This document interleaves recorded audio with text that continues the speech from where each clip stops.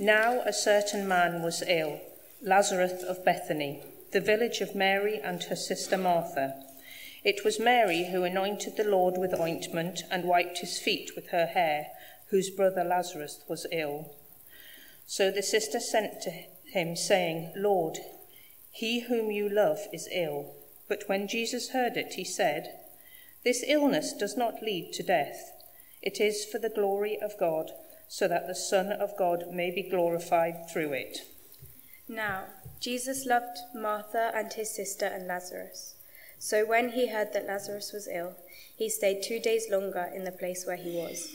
Then after this, he said to the disciples, Let us go to Judea again. The disciples said to him, Rabbi, the Jews were just now seeking to stone you, and are you going there again? Jesus answered, Are there not 12 hours in a day? If anyone walks in the day, he does not stumble, because he sees the light of this world. But if anyone walks in the night, he stumbles, because the light is not in him. After saying these things, he said to them, Our friend Lazarus has fallen asleep, but I go to awaken him. The disciples said to him, Lord, if he has fallen asleep, he will recover.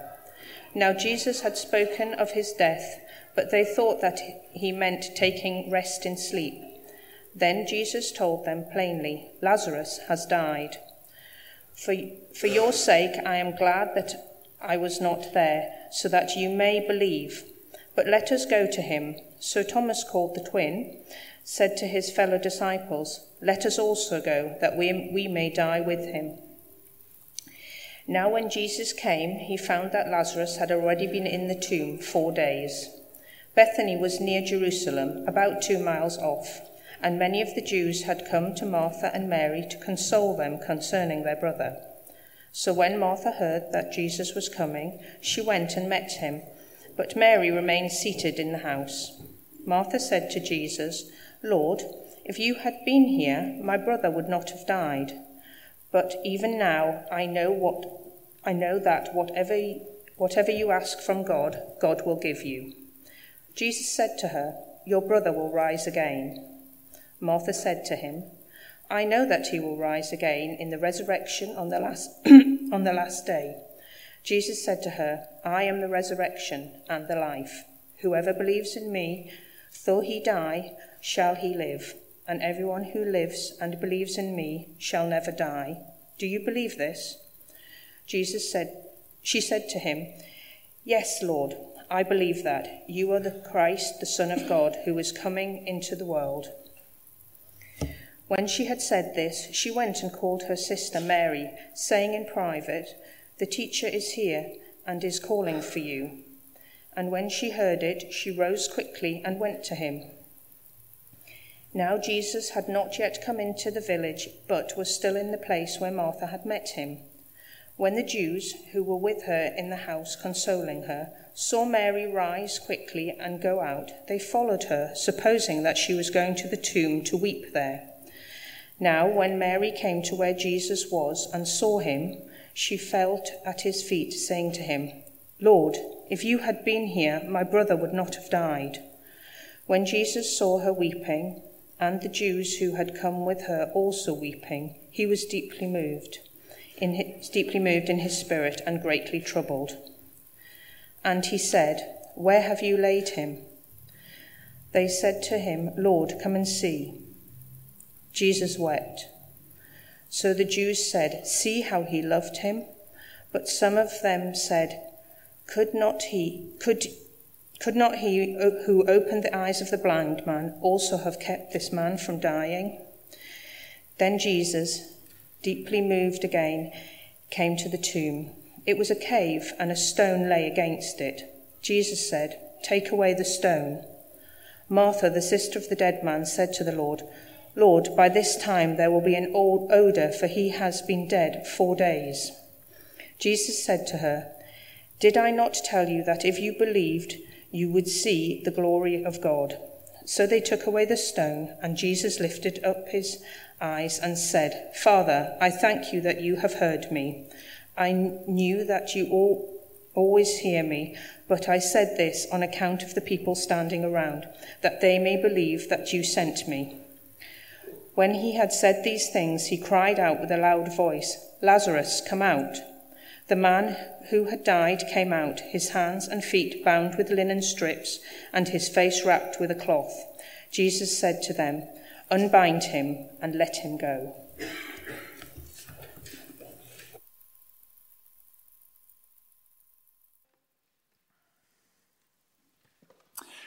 Meeting your match. Let's think about that for a second. It's good to have Pathfinders and Spectrum in the room. I don't know if you can think of situations where you've met your match. Here are some pictures. Maybe you're in the netball team and you go through an undefeated season, and then your final match of the season, it's against the local school. They won it last season, and it turns out you just met your match.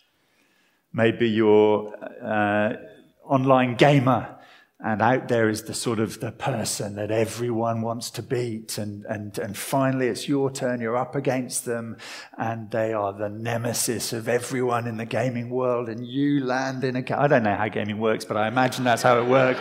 And there's this nemesis out there, and you've met your match. Or maybe it's chess, or maybe it's the football team that you follow in the season, and you've got the date in the diary of the team who are top of the league, and you know that is the date. That is the date with destiny.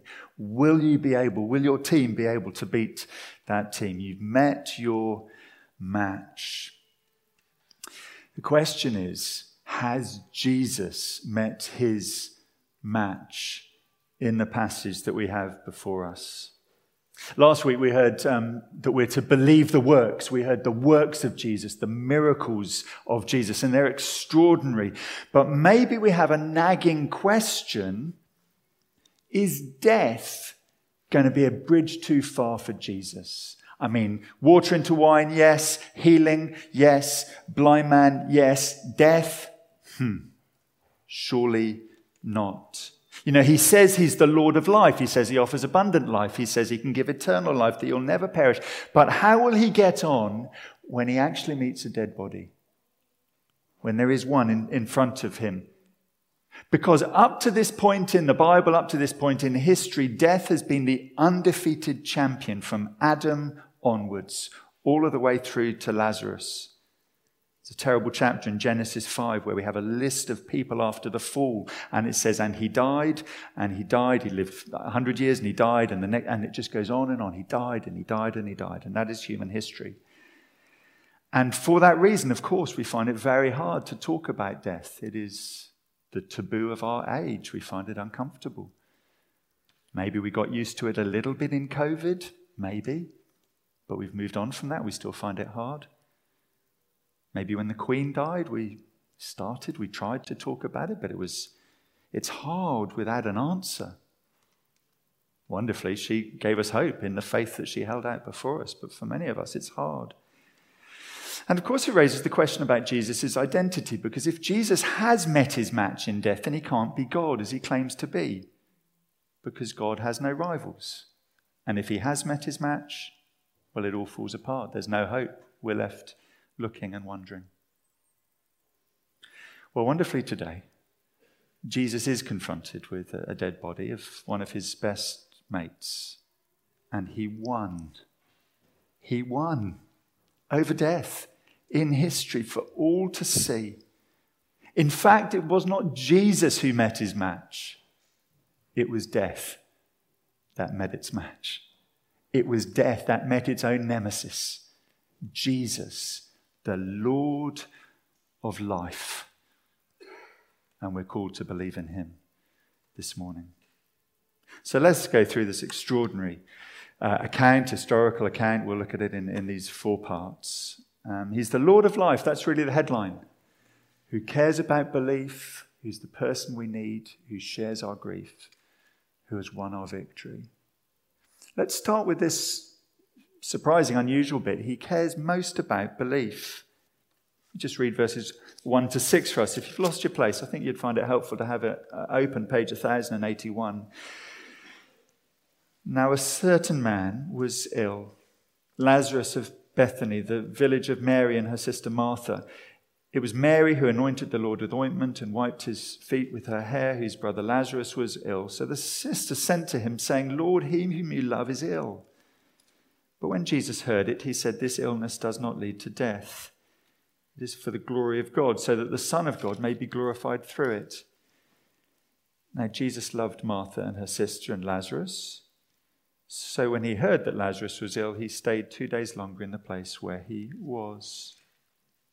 So scene 1 is then across the Jordan. A personal tragedy is unfolding back in Judea because news about Lazarus reaches Jesus. And a couple of things here show that Jesus is on a different agenda to what we might expect. For a start, he seems to have some inside knowledge that this won't end in death ultimately, but that it will be for the glory of God. So he seems to have some inside knowledge. He says that he'll be glorified by what happens. And it turns out that that's the case. 2,000 years later, this event and how it went and how Jesus let it go has turned out. And that God still receives glory through what happened all those years ago. But perhaps you notice especially the oddest moment in these verses, which is in verse 6. We're told, look at the logic of this. We're told he loved them, so when he heard that Lazarus was ill, he dropped everything and raced beside him to heal him. It doesn't say that. It says he loved them, so when he heard that Lazarus was ill, he stayed put. And Lazarus died. It's very odd. It's very confusing. And Martha, when she gets to meet Jesus, raises it with him in verse 21, if you'd been here. Jesus seems to be marching to a different drumbeat. What is Jesus playing at? What's he doing, quite frankly? Often, sometimes we ask that, don't we? Jesus, what are you doing? Jesus doesn't always do what we expect him to do. And it's odd because then suddenly after 2 days, in verse 8, he says, come on, then let's go to Judea. And they set off very quickly. And everyone says, you're crazy, Jesus. Why are you going there? Do you have a death wish? Last time you went there, they were stoning you. Thomas in verse 16 says, and it's hard to read the tone of this, but let us also go along that we may die. It may be, courageous Thomas. I'm with you, Jesus. Maybe Thomas being a bit of an Eeyore going, well, go on then, he's going to die. I guess we're all going to die as well, It's hard. I don't know what the tone is really, but you see, it's odd. One moment, let's not go. Next moment, let's go. And Jesus says in verses 9 and 10 that he's going because he's the light of the world. He's getting on with the work before the night comes. It's a slightly opaque statement maybe, although he's spoken about the light before, but it certainly causes some confusion. In verse 11 to 15, the disciples are scratching their heads. Verse 11, after saying these things, he said to them, our friend Lazarus has fallen asleep, but I go to awaken him. The disciples said to him, Lord, if he has fallen asleep, he'll recover. You know that, don't you, Jesus? Now, Jesus had spoken of his death, but they thought that he meant taking rest in sleep. Then Jesus told them plainly, Lazarus has died.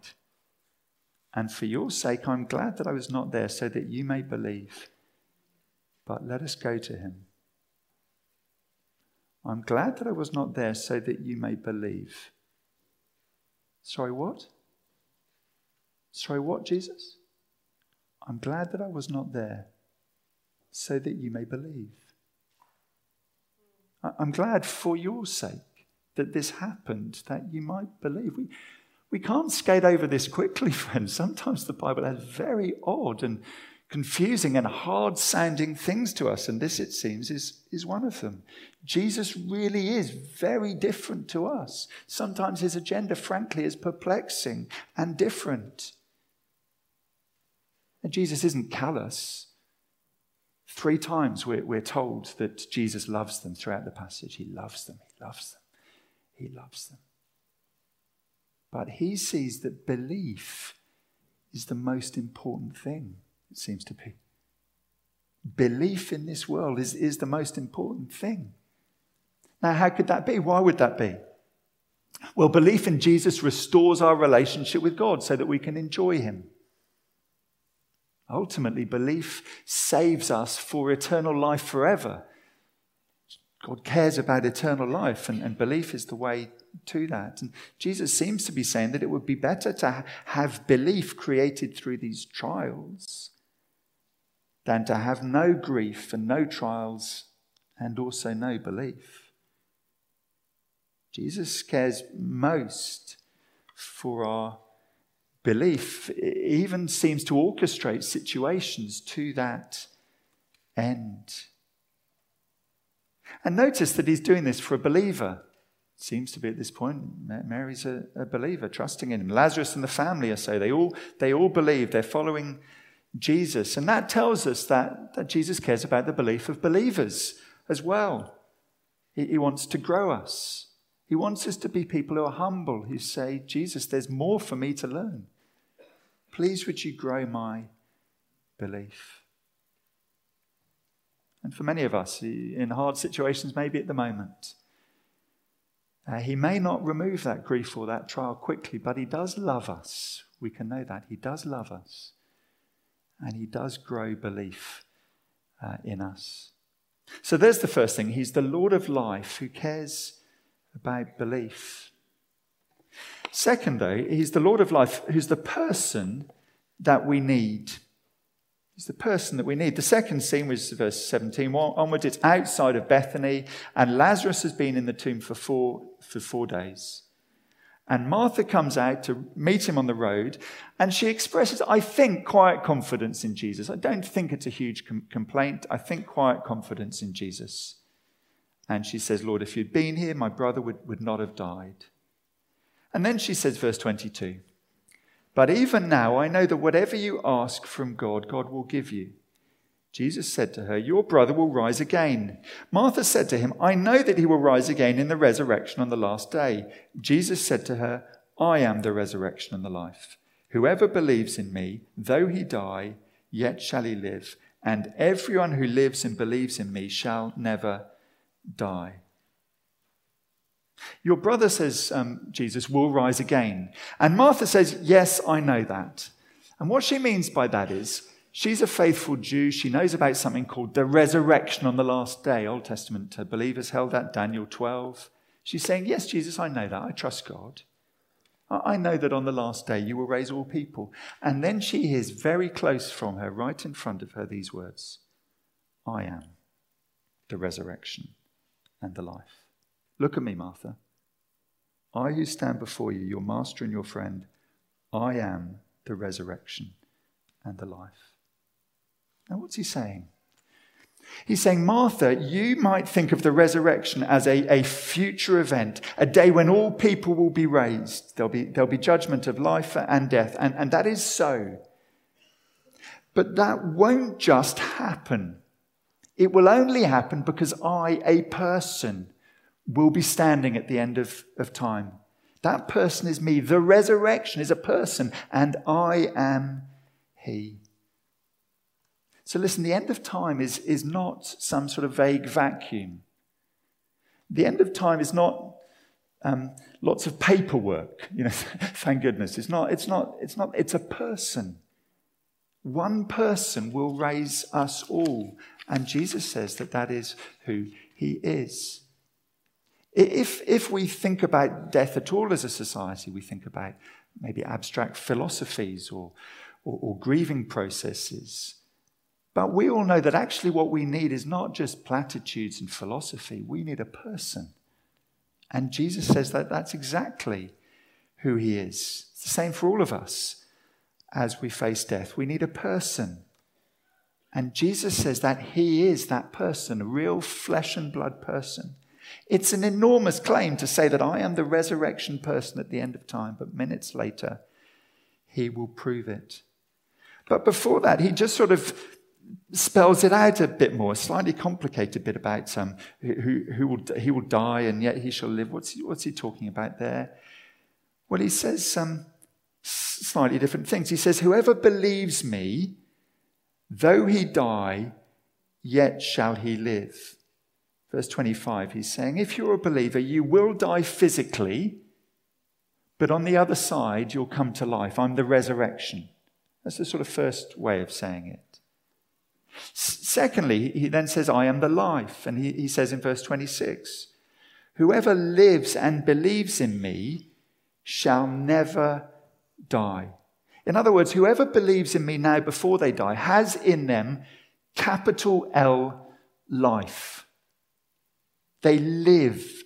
You have the life of Jesus in you, and that life is an unknockdownable life. That's a word I've just made up, I think. It's a life that's unknockdownable. You can't destroy it because it's life with a capital L. And if you have that in you, though you die, you will never really die, is how Jesus is saying it. Let me try and think of it this way just to illustrate it. Maybe this will help us all. There's a ball.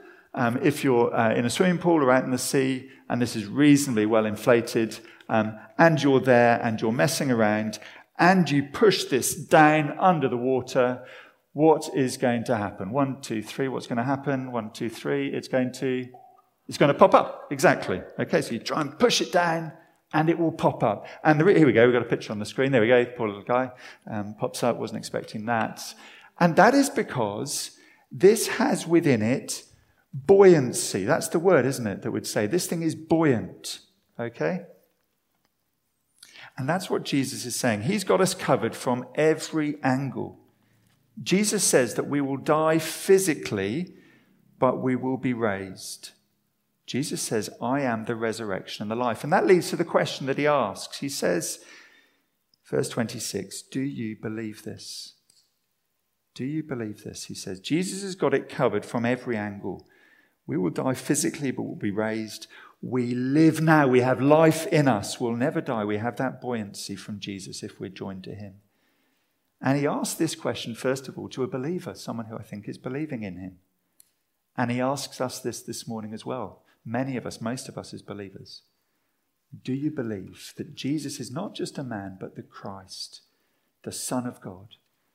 And the believer in their heart says, like Martha did, yes, Lord, I believe. Let's come to the third thing we learn about the Lord of life, and it's this. It's that he's the one who shares our grief. He shares our grief. This time it's Mary who comes out, and Jesus is still in the same place. So it's the same place, and actually it's the same words in verse 32. Now, when Mary came to where Jesus was and saw him, she fell at his feet, saying, Lord, if you had been here, my brother would not have died. Same place, same words, but notice a different response from Jesus. In verse 33, when he saw her weeping and the Jews who had come with her also weeping, he was deeply moved in his spirit and greatly troubled. And he said, where have you laid him? And they said to him, Lord, come and see. Jesus wept, and the Jews said, see how he loved them. You notice, same place, same words, different response from Jesus. Tim Keller, the New York pastor, observes it like this. He said, in the first situation, he confronts the situation with a confident statement of the truth.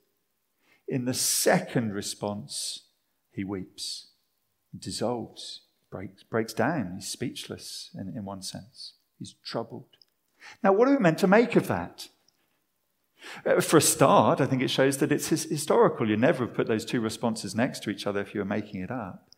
But see how unique Jesus is in the face of death. Buddhism says suffering's an illusion. Islam says there's a distant, untouched God out there. But Jesus is truth and it's tears.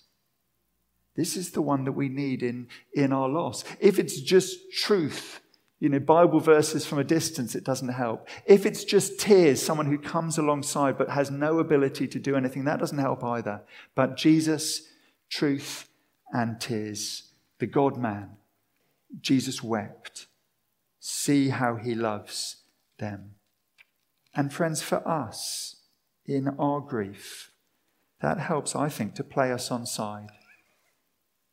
Christians can easily fall into a stoic response to grief and loss. We can quote the Bible and give one another the impression that we're not really meant to fall apart or grieve. I think many found the period of mourning for the Queen sort of strangely helpful, to wear black and slow down in that sense. But often we feel like we have to move on. We have to avoid the language of sadness, or that we shouldn't still be grieving. But Jesus gives us permission to do so. He never shuts it down. He's never trite. You see, think about it. Jesus knows that he's about to raise Lazarus. He said in verse 4, it's not going to end in death, but he doesn't say to them, even though he knows that, we'll just have faith, it will glorify God. No, the bad thing is still a bad thing. It is still an alien intrusion into this world, and Jesus wails at the loss. I have a friend whose son is growing up with a disability in lots of ways. He's doing well, but he finds some people only focus on the progress and the positive, and he's thankful for that in a sense, but there's an underlying sadness that needs to be expressed. And he also says that he finds it very helpful when people use the language of sadness with him and grief and give him the space. And perhaps there's something for us as we help one another in our life together as a church, that we learn those things.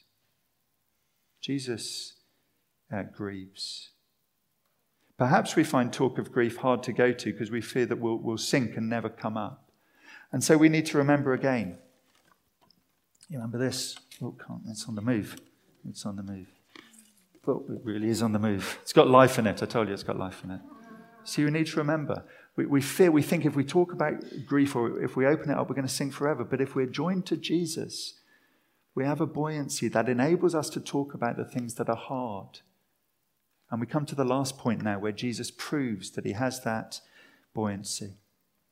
We come finally to the fact that he won our victory. And so the fourth scene in the passage, we see our final scene, is not Jesus mourning a loss, but Jesus raiding the tomb. And if we're going to understand this bit, I think we need to look at a word which is there in verse 33 and verse 38. And it says that Jesus is deeply moved in spirit. It's a word that literally suggests anger or outrage. It's used of animals, like a horse snorting. The same word would be used, a sort of horse snorting in anger. One translation has quaking with anger. Jesus approached the tomb, quaking with anger. Why is Jesus angry at a funeral? Who's he angry with? Himself? The mourners can't be those. Most likely, it is death itself. Here we see Jesus, the God-man, step into the good world that he made. A sin-sick world with an alien intruder. Jesus says that he knows it is not meant to be like this. Sisters are not meant to bury their brothers. And now Jesus experiences from the inside the wreckage and the wreckage that sin and death cause, and he is deeply angry. He's fuming at sin and death, at the enemy. But it is not Jesus who has met his match. It is death. In the film Taken a few years ago, I haven't checked out what rating this is. I don't know if it's a 15 or not. I'm sorry, but Liam Neeson is a policeman, and in that film, his daughter is kidnapped, and he phones the kidnappers, and there's a great quote that's often quoted of that. He says this. He says down the phone to them, "I have a particular set of skills that makes me a nightmare for people like you. I'll hunt you down and I will find you." It's a very powerful scene. I'm coming after you to protect his daughter. And Jesus is a nightmare for death. Because he's the Lord of life. Jesus is a nightmare for death. He's the Lord of life. He's the death smasher. He has life in himself. He is unsinkable in his life. And he goes into the tomb. You see, we don't just want anger, we want action in the face of death. And Jesus is decisive in verse 39. See, he says, "Take away the stone." And they say, no, Jesus says, didn't I tell you that if you believe? So they took away the stone. He says a quick prayer, and in he goes to action. And this is what happened, we're told. Verse 43. When he had said these things, he cried out with a loud voice, Lazarus, come out! And the man who had died came out, his hands and feet bound with linen strips and his face wrapped with a cloth. Jesus said to them, unbind him and let him go. Remember, Jesus said back in verse 11, death was like sleep to him. Well, here we see it. Like when we wake up a small child or pathfinders, your parents try and just shake you up and they wake you. They just say, wake up, time to get up. That is the power of Jesus in the face of death. And Lazarus obeys the voice of life, the voice of the Lord of life. Heart beats, blood races through his veins. Jesus was not a wimp who floated around first century Galilee. Jesus is the Lord of life, our strong champion, who hates death even more than we hate death, but who has power to reverse it. He has power to undo it and to give life. And we're seeing, in a sense, in advance, what Jesus spoke of back in chapter 5, where he said an hour is coming when all in their tombs will hear the voice of the Son of Man, and they'll be raised, some to life and some to judgment. And Jesus proves here that he is that Son of Man, that it will be his voice of all voices that all of us will hear at the end of time, calling all of us from the grave. And so I think as we close, the call for all of us is in verse 27, to believe. To believe in him in the face of our own mortality, to throw our weight and our hope, not on ourselves, but on him, and say, you are the Lord of life that I need. I look to you. And some of us maybe need to do that for the first time. We've seen enough evidence. We need him as our champion, as the Lord of our life and our death. But again, as we close, for most of us, we're believers here in the room, just as Mary and Martha probably were. And we're called to believe again for ourselves and for many of us as we grieve others, that death is not the final word for us. It feels so final. It looks so final. It just isn't final, says Jesus. Jesus can and has beaten death. He has power over it. Death has met its match in him.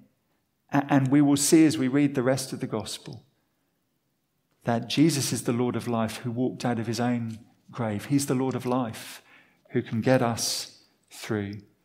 And he can call us to life forever with him. If we're joined to Jesus, we're joined to the Lord of life. Death didn't sink Lazarus. It couldn't sink Jesus. It won't sink us if we're in him. It's the door to life and hope. Let's pray.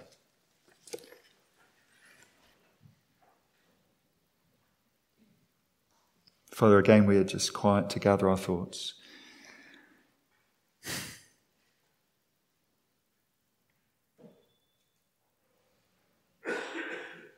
And again, for some of us, this has just brought fresh things to the surface, and we pray, please, that you would help us to have space to think and to talk to others who might listen after the service.